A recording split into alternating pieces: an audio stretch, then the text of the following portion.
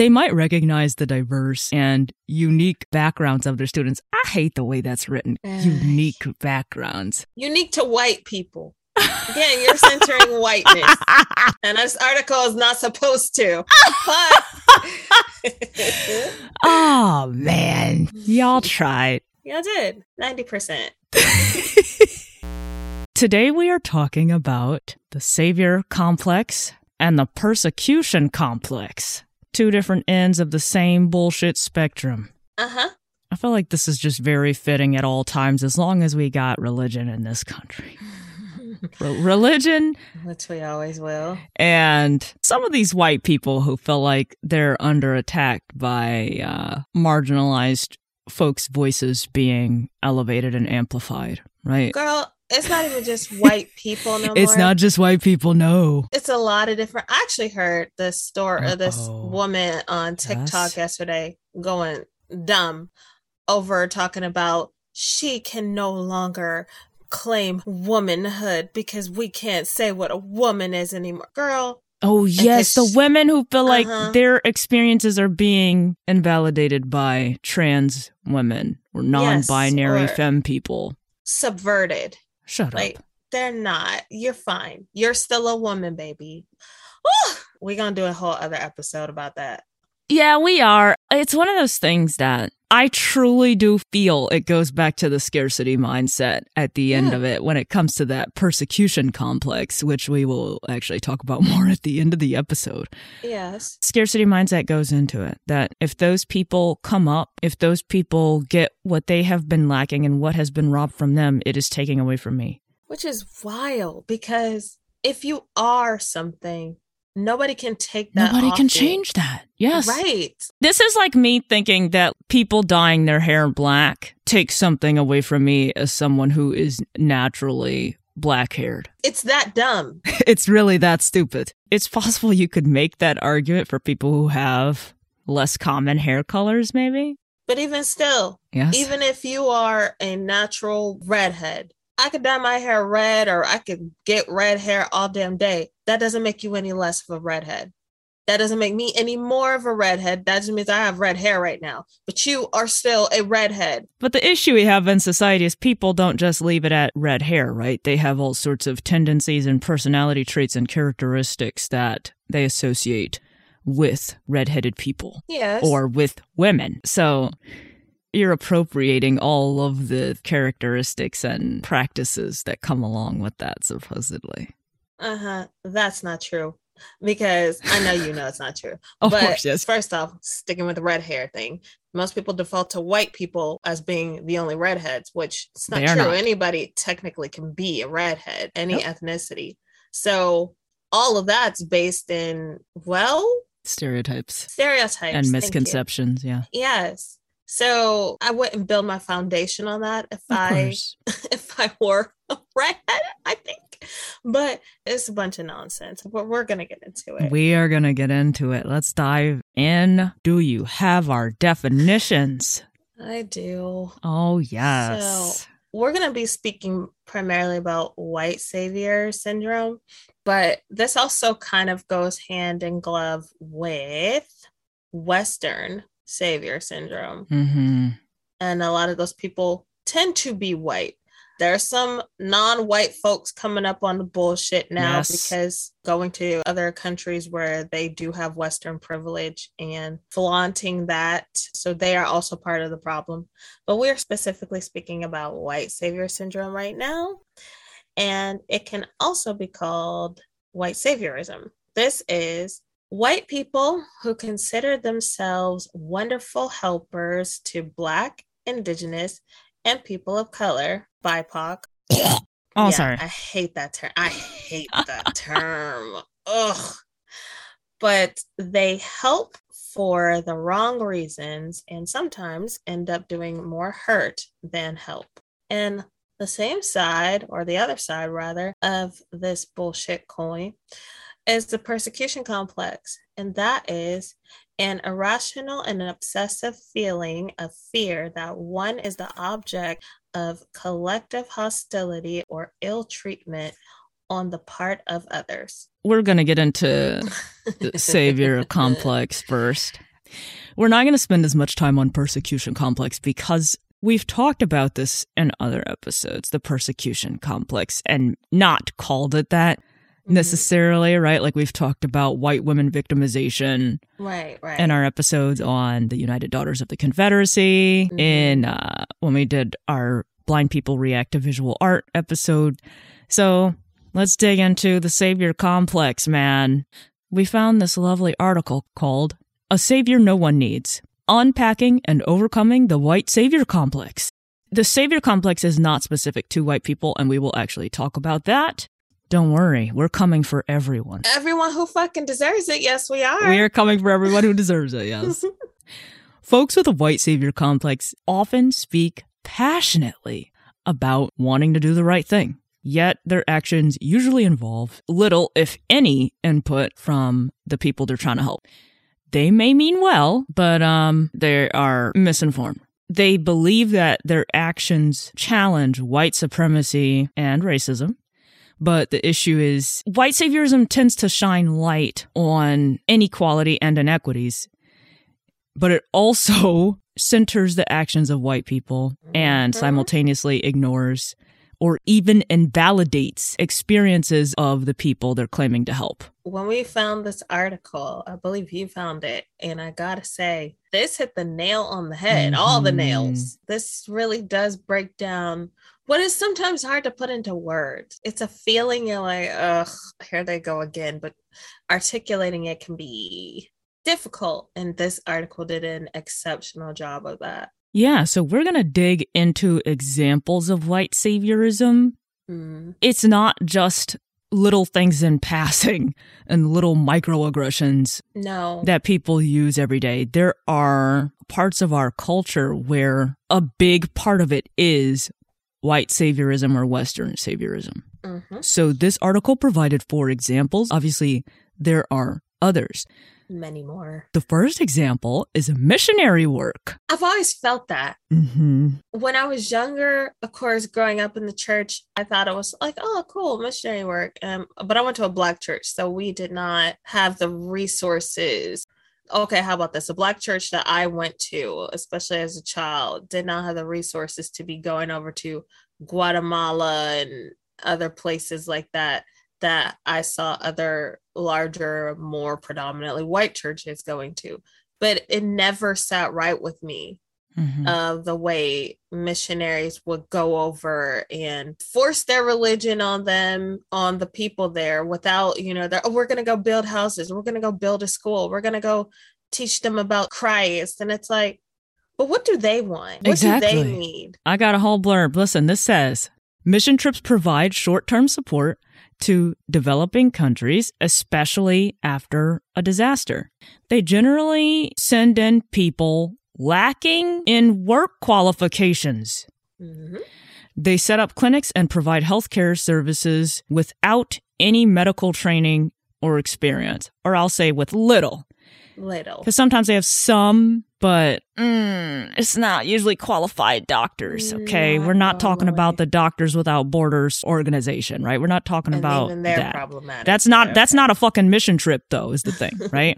Others build schools or homes in the community and don't include the skilled but unemployed workers in the community who actually have construction training and experience. I never even thought about that. Yes. People like to go off about immigrants taking jobs away from people, but it's like, that's not taking jobs away from people because those people actually fucking live here. These are people going to volunteer and taking jobs away from the skilled laborers there. And by doing so, saying, me as an unqualified Westerner, I am inherently more experienced than you as a local, simply because of where I come from. You may not be thinking that, but that is what your actions are saying. You got people who've been building houses and people who are, the repair people, and everybody knows them in town, in the village, whatever. And then you just come riding in on your white horse or whatever the fuck, waving your Western country flag, pick one. And then you're like, oh, I, as a college student who's never picked up a hammer, sometimes even a teenager who will sit over here with my church I'm 14, 15, never picked up a hammer in my life. I'm going to build a house better than you, skilled person who lives here. They don't take those people into consideration because, but I'm here to help. But you're not helping because you're not giving these people a chance to do for themselves. They were doing for themselves before you got here. Right. Okay.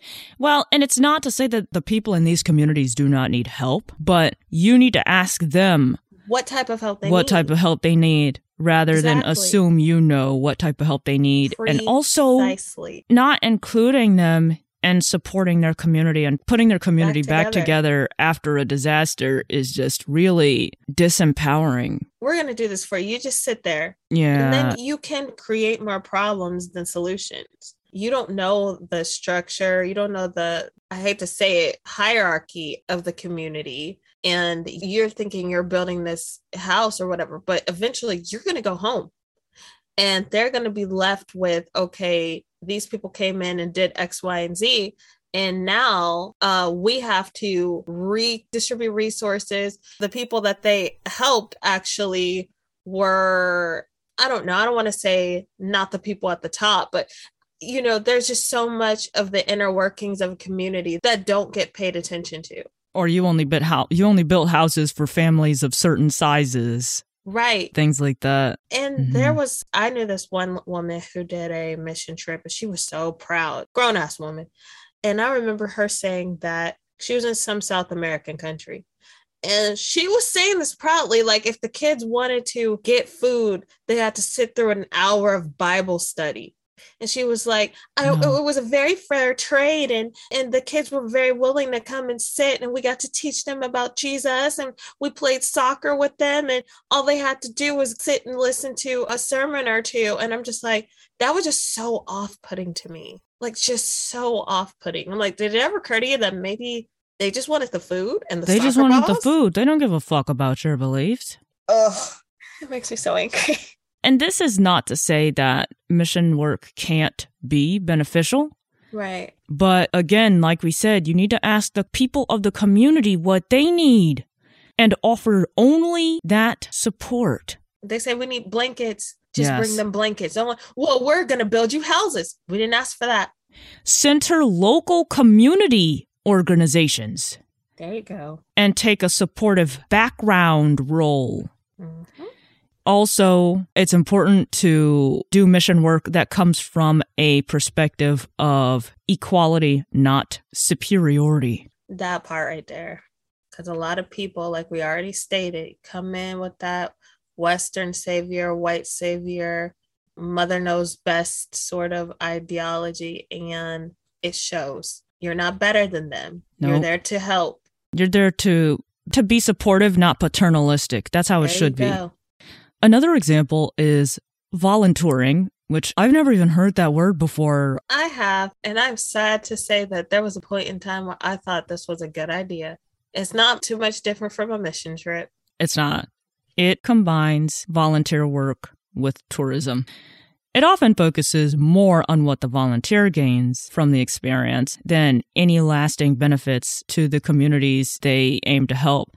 Because I know there's people who have put this on their resumes, right? Like that's the way they sell some of these trips in college, because you're doing volunteer work and you get to see this beautiful place and sit on the beach and whatever the fuck they say. But it's just another way to incentivize people to volunteer. And it seems good on the surface because it seems like you're helping people, but really it's about helping the volunteers get some experience. It's not really about helping the people at the destination these volunteers are headed to. It helps a volunteer and it helps the company because you're paying. They organize these things like a tour, and we're going to be in X country for Y weeks or whatever, and you pay a specific fee, and they're like, we'll cover, this fee covers all these things.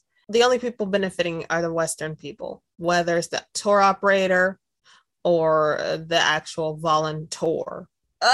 Yeah, these volunteers attempt to support communities without knowledge or consideration of what those communities actually need, like the people doing missionary work.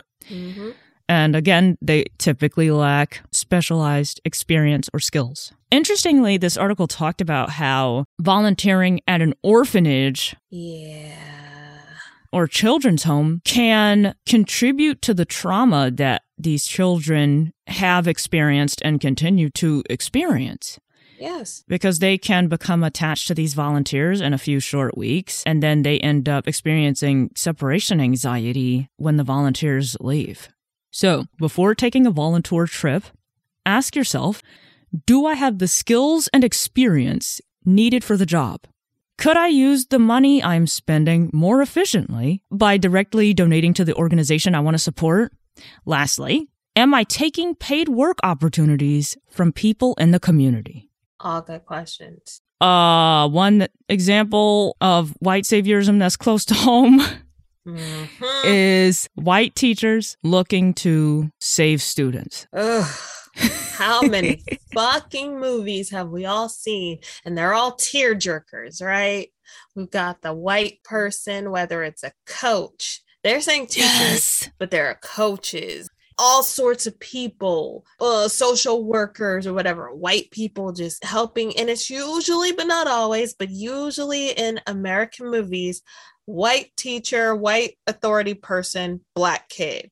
Lots of times, black boy. And it's always this person rescued this poor, challenged individual from a life of just the most terrible thing. And sometimes it's as simple as, I'm going to take my new shiny teaching degree and I'm going to go work in an inner city. Please stop that. This makes a popular narrative both in the media and in real life. Mm-hmm. A lot of these teachers lack understanding of who their students are and what they need. Cultural competence. They might recognize the diverse and unique backgrounds of their students. I hate the way that's written. Unique backgrounds. Unique to white people. Again, you're centering whiteness. And this article is not supposed to. But oh, man. Y'all tried. Y'all did. 90%. But the teachers fall short when it comes to meaningful discussions about culture, race, or white supremacy. In an effort to treat all students equally, they might cling to colorblindness, emphasizing their fair treatment of all students. And we have talked about before, we had a whole episode on the bullshit of colorblindness. The new racism. The colorblind perspective ignores the effects of systemic racism and allows white people to avoid examining their own biases. You have them as white people. We got them as black people. So you are fucking wrong if you think white people don't got them growing up in a society. Agreed. The colorblind white teachers also don't realize that they are presenting to black children or black and brown kids the same figures over and over again. Like, they're not bringing anything unique to the table, right? Like when you keep throwing up Martin Luther King and Rosa Parks and those folks, rather than helping uplift these kids by teaching them about the voices who have been silenced, about the voices who have faded into the background in their communities, about the voices who got lost in time. I wish more people would do that, you know, similar to what we do with our Black Beauty highlights. Yes. Not just talking about, talk about racism and talk about white supremacy, but also talk about the gems of their communities beyond the same 10 fucking people that you can talk about and learn about in any classroom. And I will acknowledge it is getting harder and harder still because of all of the Republican-led efforts to silence any sort of honest talk about American history and them just completely gutting the curriculum pretty much all over the country. So I understand that that is becoming more and more difficult. However, these are things that I really feel would make any teacher a better teacher, because letting these kids know that it's deeper than just Martin Luther King Jr., Rosa Parks, and Cesar Chavez, right? There are more people, there are more rebellions, there are more people that look like them. They fought and they sometimes were victorious and they sometimes weren't. But there are more people out there than just those. Talk about the inventors, like you said. Talk about the geniuses. Talk about people who've done other things. Even if you have to do that shit outside of school, be part of the clubs and stuff. Yes, the extracurriculars. Yes. Yes. If they have that, and if they don't have it, shit, if you're a teacher who wants to make a difference, then you start that shit. You know, I'm sorry that it's come to this because the U.S. school system. But if you really truly want to make a difference, that's how you do it. You gotta get down in the dirt, because I'm telling you, they're not gonna let you do it. They're not going to encourage you to do it. Nope. If you truly want to make that difference that you say you do, first start with educating yourself, and then pass that knowledge down onto your students, whether you're a white teacher or not. Agreed. As a teacher in general, but this says as a white teacher, if you want to make a difference in your non-white students' lives, you need to be intentional about acknowledging your whiteness and the privilege it conveys. Recognize your biases and actively work to address them. Learn about and acknowledge the cultures, experiences, and histories of all students, and address racism, white supremacy, and oppression in the classroom. The last example of the white savior complex is adoption. Pew, pew, pew, pew. Yeah, this is really nasty. Oh, boy. Some people choose international adoption to save children from a life of poverty and crime, or even their culture. Even parents who simply want a child can perpetuate white saviorism without realizing it. Some children put up for adoption are stolen or purchased from living, loving families to fuel the ongoing adoption trade. Yep. If you didn't know that, you need to be reading about it. Yep. There have been reports of this happening in many countries, including China, Chile, and Kenya. Concerns have also been raised about white families adopting black kids from American foster homes in an attempt to rescue them from black culture. Jesus. There's this guy, he is the first blind man to climb Mount Everest, or recorded blind man. Yeah. He's white, his wife's white. They had a daughter, and then they adopted a son from, I want to say Tibet or Nepal. It was one of those countries over there. And when the little boy, he was in the orphanage, and that's where they first saw him. And then they fell in love with him and they adopted him. He was 4. And at the time, he didn't speak any English. They brought him all the way over to the US and was trying to acclimate him. And then when he did finally learn to speak English, he kept saying, like, my mom is in jail. And they were like, no, your mom's dead. You know, long story short, about 5 years later, they find out this was a thing. They would go and they would arrest women on purpose for stupid stuff.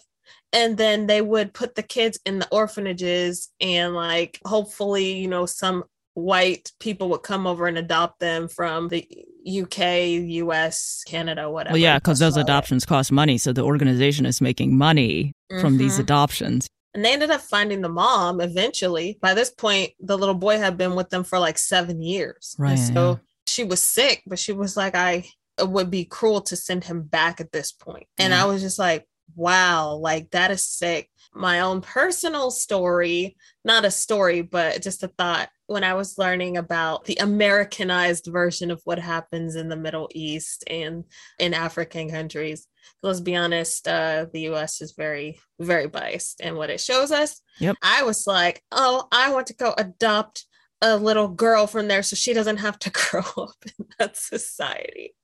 Westernized savior bullshit. Mm-hmm. I see it now for what it is, but back then I didn't see anything wrong with that. I thought that was a completely normal thing to think. So yeah, I was the problem. I didn't actually adopt a little girl from Afghanistan or anything like that, but I wanted to. It's interesting, being in the disability community, you meet kids from other backgrounds, Hispanic, Asian, South American, African, and these kids, a lot of them are adopted by white parents, or sometimes even parents, they're like second generation immigrants or whatever, or like they were born from immigrants. So essentially they were raised here in the United States and then decided to adopt kids from other countries.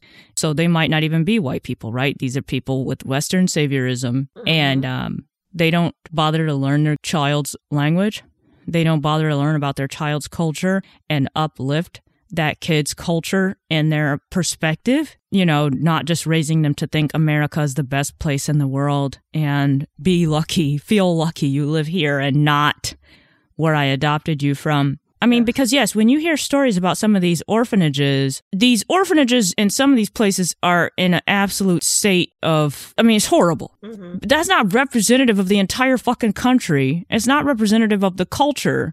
It is representative of the orphanage and the people who run that shit. I mean, there's a lot of these kids who, like, they don't continue learning their language or speaking their language and having their culture uplifted, and not learning to celebrate their culture and their country and their history that they come from. And I'm sorry, I think that's fucked up. There was this woman on TikTok, and she was talking about how she was for the Black Lives Matter movement. She was adopted by 2 white women, and they were like, what is your problem? Like, we adopted you from Uganda. You're not even part of this. She was like, what? Blackness is global, bitches. What's happening? Listen, she was like, yeah, that was problematic. You've got a lot of these kids adopted by white people who have realized how just fucked up they were because the white folks, like you said, did not do, or not even just the white folks, but these ones I'm thinking of have all been adopted by white people. Right, yeah. But it's like rescuing a puppy. Like, you're not in the pound anymore, so you should be grateful, but these aren't puppies. These are human beings. There's a people with a whole history and background that you want to erase. That's not okay. Not at all. Of course. White people can be loving parents to children of other races, but they have to be intentional about actively addressing their own racism and biases, talking with their children about race and racism, and supporting and encouraging a connection with the child's birth culture. There you go. This article does get a 90%, maybe a 95. I'd give it a 95. They did a good job. There was a couple of questionable shaky parts, but by and large. Yes. So at the end of this article, it talks about why white saviorism is inherently harmful. White saviorism echoes imperialist and colonialist beliefs by putting white people in the role of guiding responsibility figures. White colonialists mostly considered people of color as primitive, ignorant, or childlike. White savior syndrome reinforces the belief that people of color need strong, capable, white leaders and educators to create change. Guides who light the way and rescue them from their own helplessness. Oh, Lord have mercy. And of course, that's bullshit. Doesn't say that in the article. White people who perpetuate white saviorism tend to outwardly show support for marginalized groups, but there's little substance or action behind these displays. You can see this when companies proclaim support for the Black Lives Matter movement, but do nothing to address the racist policies, still creating countless barriers. These outward displays offer an easy out for white people who don't want to confront their own biases. And this is not to say white people can't publicly show support for Black and brown communities. They said BIPOC again. Fuck that. But it can be harmful when it provides a false sense of self-satisfaction and prevents more meaningful forms of support, like unpacking bias, learning to become anti-racist, working to permanently dismantle systems of oppression, like we keep saying on this fucking podcast, how to avoid white saviorism. And again, I would also insert Western saviorism here. They're pretty much synonymous. You can replace the word race with culture, ethnicity, and probably some other forms of minoritization here. Steps you can take to turn your good intentions into meaningful acts of allyship, and I will insert accomplishship. Yes. Allyship is getting a bad taste in my mouth. It's starting to. I'm sorry, y'all. I'm sorry. After we did our episode on that, yeah, That's when the tide started to turn for me. And I was like, yeah, I don't have too much use for allies. Allyship is when you're getting your toes wet. Don't stay an ally. How about that? Right. Allyship is how you start. If that is your Frieza final form, then you're not really an ally. Get in the dirt. Get in this water with us. So, steps you can take. Ask and listen. People be forgetting the listening part. If you want to support a community or person in need, ask yourself, have they openly expressed their need? What kind of support have they asked for? Am I providing the help they want or operating from my own assumption about what they need? Then ask them how you can be most helpful. Listen to their answer and respect it, even if they say they don't want your help. Bam. Thank you. Like you said, it goes with anything, anybody, any community. Examine your qualifications and motivations when it comes to volunteer work.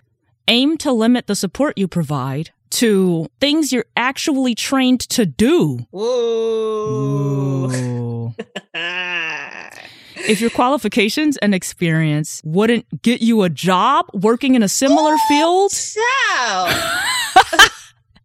it's probably worth exploring other ways to help, like through fundraising. Damn. But also, yes. But also, yes.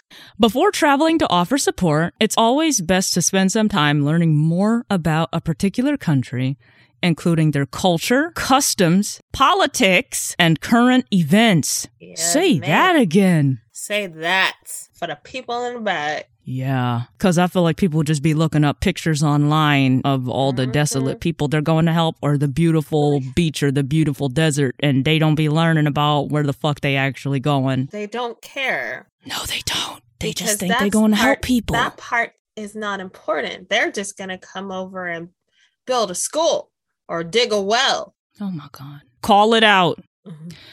Hold yourself or anyone else accountable. Recognize white saviorism in your own actions and gently draw the attention of others to out problematic actions or speech. Let people tell their own stories. Working to become an anti-racist ally to people of color means centering their voices and experiences, and this means not talking over them to describe their hardships or share your efforts on their behalf. Again, I feel like you could substitute this for other communities. People be doing this for disabled people, for women. I am sorry. Some more people need to shut the fuck up. I literally just saw something last night about this Black woman saying how still in all, after everything, a lot of white women voted for Republicans. And here comes this white woman in her section and her comments talking about, I voted Democrat. I'm blue. I'm from Louisiana. Please don't say all white women. I've done my part. Like, girl, go on. Please stop. The fact that you stepping up to call out a Black woman and not call out these other white people. You should be in their comment section. You should be in their comment section. And this shit right here is what we talking about. But I've done this. Do not tone police a Black woman. That's exactly what the woman on how said. White people not being supportive. Listen, go call out these white people who are not. You have done your part. Now you need to call your white brethren to the carpet. Yes, ma'am. Create opportunities for people to speak rather than speaking for them. Because it's like people want to talk about, we need to amplify other people's voices. And talking about how much you want to or how you do it, you are still taking opportunities away from other people to speak. Your goal should not be recognition. If you come from a place of good intention and you really want to amplify other folks' voices, that means you need to shut up more often. That's the intersectional insights way of putting it. I didn't say that in this article, but you know what? Some people need to hear that. But sometimes that sharper language is what gets through to people. Because when you be trying to handle people with kid gloves, gently draw their attention. Attention. Listen, I ain't saying you gotta call everybody bitches and hoes. I ain't saying that. You don't. But I do believe that sometimes you can try the gentle approach and that will work for some people. But if the people are not listening, you gotta dig in your toolbox and get a hammer occasionally right? I love what it is. I wanted you to talk about, when we did our discussion breakdown, you talked about Black expats having a savior complex, man. Oh my gosh. So, first off, let's talk about the word expat, because that is a Western thing. There's no fucking such thing as an expat, because expat, you always know when somebody comes from a privileged background, because they're like, no, I'm not an immigrant, because immigrant has such a negative connotation in the West. I'm in a lot of Black immigrant groups, but they don't want to call themselves that, for starters. Problematic.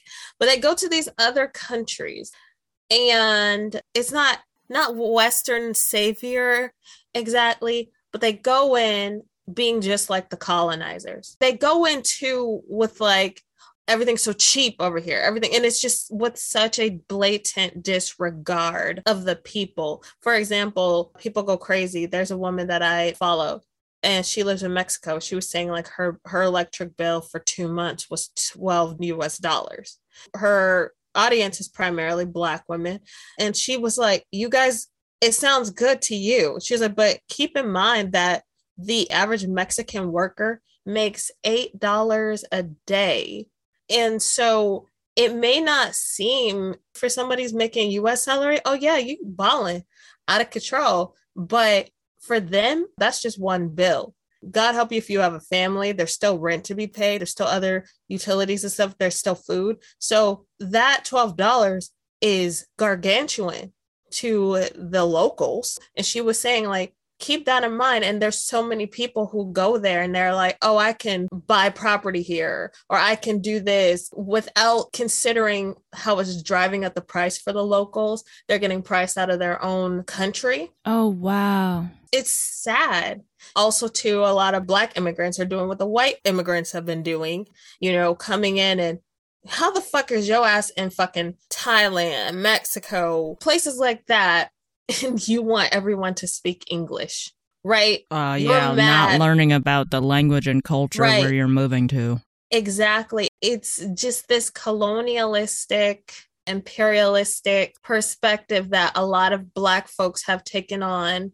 These mission trips, adoptions, volunteerism, yes, they predominantly consist of white people, because white people tend to have more resources in the West, so they can go and do these things, but they're not only consisting of white folks. I feel like Black churches try more to help the people in their community. That's not to say that white people don't. I would agree with that. In my experience, I didn't attend a lot of Black churches. I didn't just go to the same one for all my life. A lot of the resources that white churches will take and put into volunteerism and mission trips is the stuff that Black churches will take and be like, okay, everybody getting a $500 scholarship. All the high school seniors getting this scholarship. Or, okay, we gonna have parenting classes for the community, or we gonna have addiction classes, whatever. Like, they want to help the people in their community. Again, like I said in our Black church episode, I feel like this is one of the things that is unique about the Black church, or at least it makes it separate from the way white predominant churches are. So I honestly do think that Black churches, they have those resources to do it. And some of them for sure do. I ain't heard a lot about it, but I'm sure it happens. But I think that for the most part, they take those resources that they do have and reinvest it into the community, and having the soup kitchens and the food banks and the clothing banks and things of that nature. I have to say, the Black folks that I do know who have gone on mission trips did not go to Black churches. Oh, they don't? So I guess there is they that. Don't, That's not to say that there ain't no Black churches doing mission trips. But it's got to be out there. But again, I just think if you didn't listen to our episode on the Black church, go do it. Yeah, go do it. Also, you'll hear us say there that the mission trips that Black churches did during Reconstruction was to the South. It was Black churches from the North going to the South, the Southern U.S. to help the Black people down there. And let me tell you something. I feel like that's how mission trips should be. Stop thinking thinking that you can help other people run their countries and run their communities. In some country, you don't even know the people's language and politics and culture, like this article said. Stop that shit. There's plenty of people right here in our country who need help. You do not need to go colonize and Christianize and spread your bullshit beliefs and paternalistic Western views. Stop it. Help people right here. Yes, like we know how to do things the best. We do not. There are people who are, like you said, they're in need right here, right in your own backyard. And you have no use for them, but you want to go down and make kids listen to your Christian sermon so they can fucking eat and get a soccer ball. No. But you got people right here where you can start a community food pantry. Do a mission trip to San Francisco.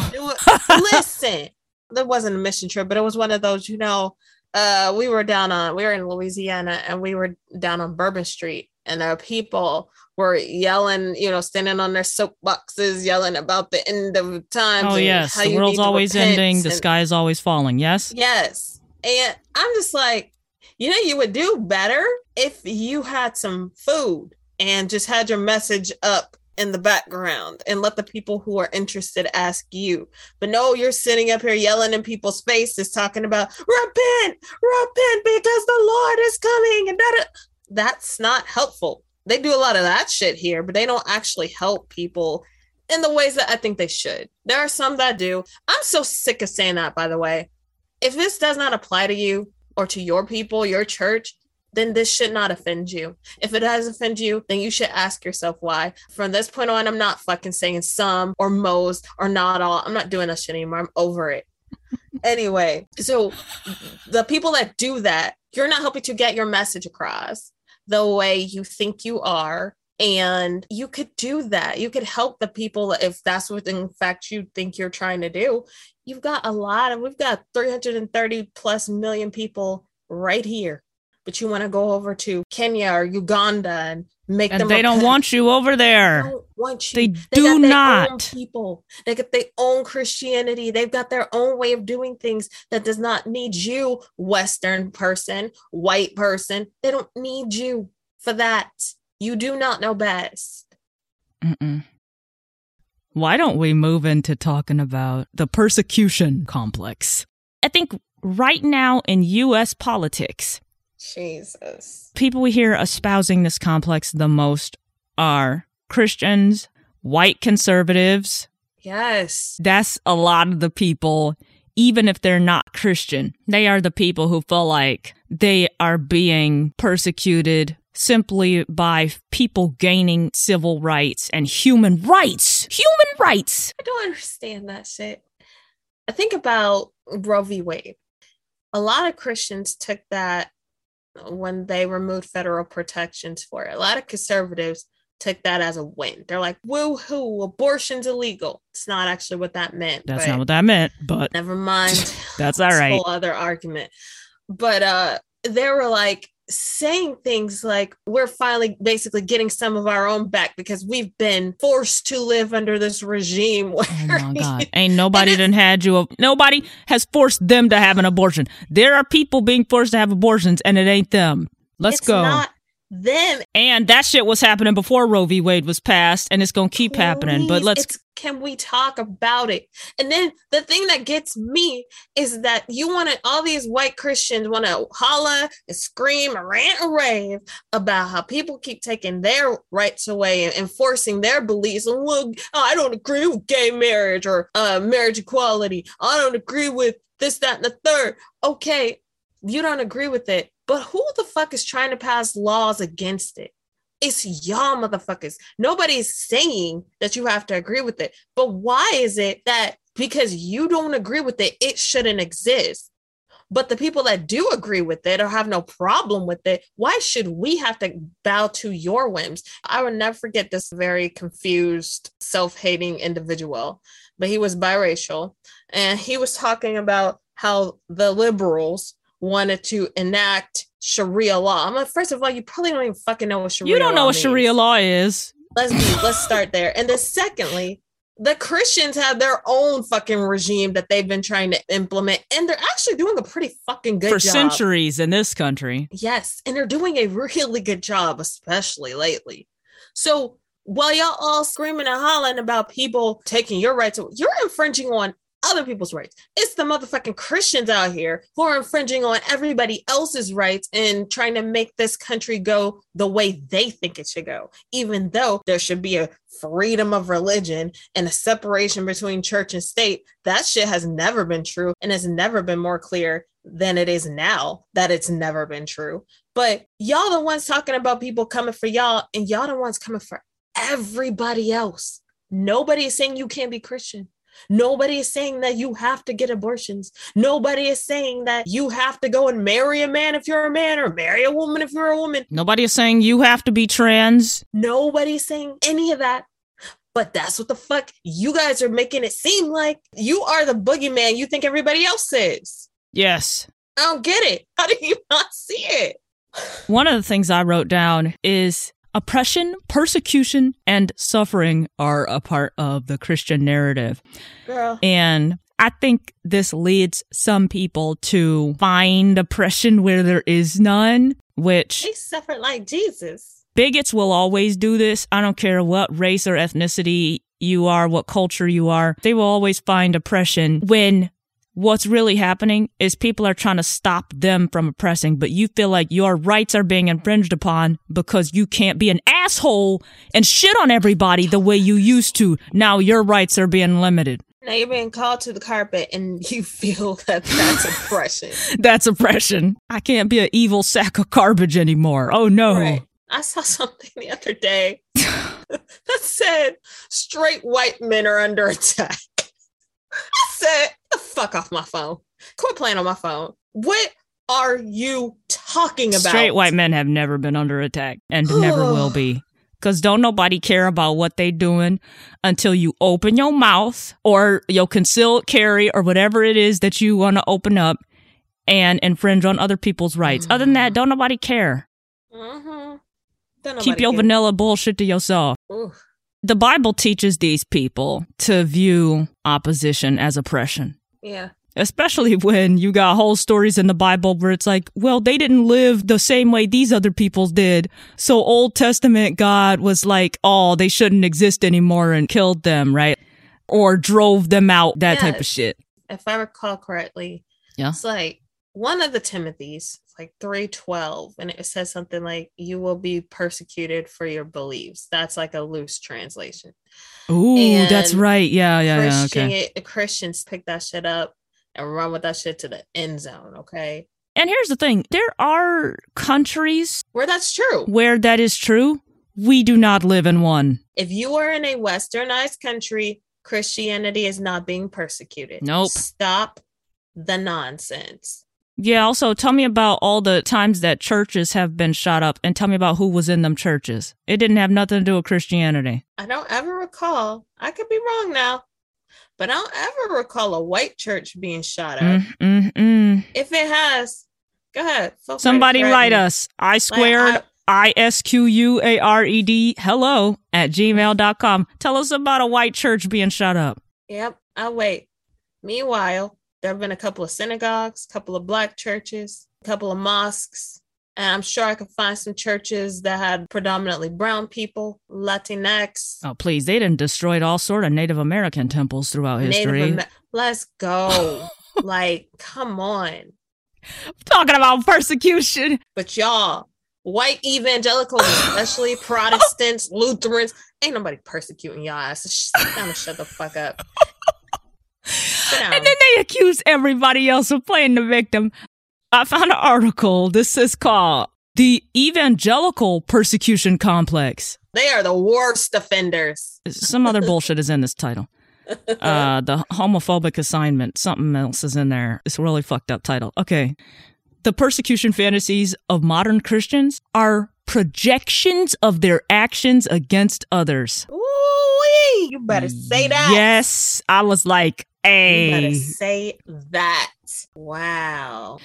Their fear of persecution, especially here in the U.S., comes from their need to persecute others. Mm-hmm. Evangelical values have often been in tension with public policy and other cultural mores, aka cultural norms and progress. especially in the last, this says several years, I'm going to say several decades. Yeah, I would say that. Since maybe 50s to 70s. Man, evangelicals was in tension with the fucking civil rights movement. Okay. Yeah. 20s, they didn't want women to vote. Let's yeah. Come on. Oh my God. It didn't just start with abortion and same-sex marriage like this article makes it seem like. But no. We might be working on at least a century. At least. These evangelicals anticipate major restrictions to religious liberty in the future as a result of these tensions. And this article claims that this concern is not unfounded. And I actually think it is unfounded. There's not going to be a restriction to your religious liberties unless you believe it's a religious liberty for you to practice your bigotry without consequence. Because didn't nobody say you couldn't be a bigot? No one can actually stop you being a bigot. Now, what you cannot do, though, is be a bigot without consequence and make it seem like can't nobody call you out on your bullshit, can't nobody challenge you, can't nobody oppose you, and can't nobody shut your shit down. Freedom of choice does not mean freedom of consequences. If you're going to choose to be that type of person, then you won't get all this smoke. Now, if you feel that that's oppression, then I can understand why you would feel that you're under attack because people are calling you to the carpet for being a piece of shit human being. And barely that. However, that's your personal definition. You are not actually being oppressed, and you won't ever be. They used to talk all they nonsense and actually go on the attack with they violent mobs and shit. And you couldn't really stop them. You couldn't really challenge them as often as they needed to be. There was some wins, but you couldn't challenge them as often as you could challenge everyday minoritized people living their fucking lives. Yeah. And now it's flipped. And so, yeah, hatred is not being given the same platform and pedestal that it used to be given. So, yes. Yeah, it's their fear of accountability. Ooh, say that? And they can't handle that. This is Intersectional Insights. If you like our content, leave us a rating or review to help the podcast. Check us out on Instagram, Twitter, and Facebook. And if you have any comments, questions, or topic suggestions, you can email us, isquared@gmail.com. Thank you so much for listening.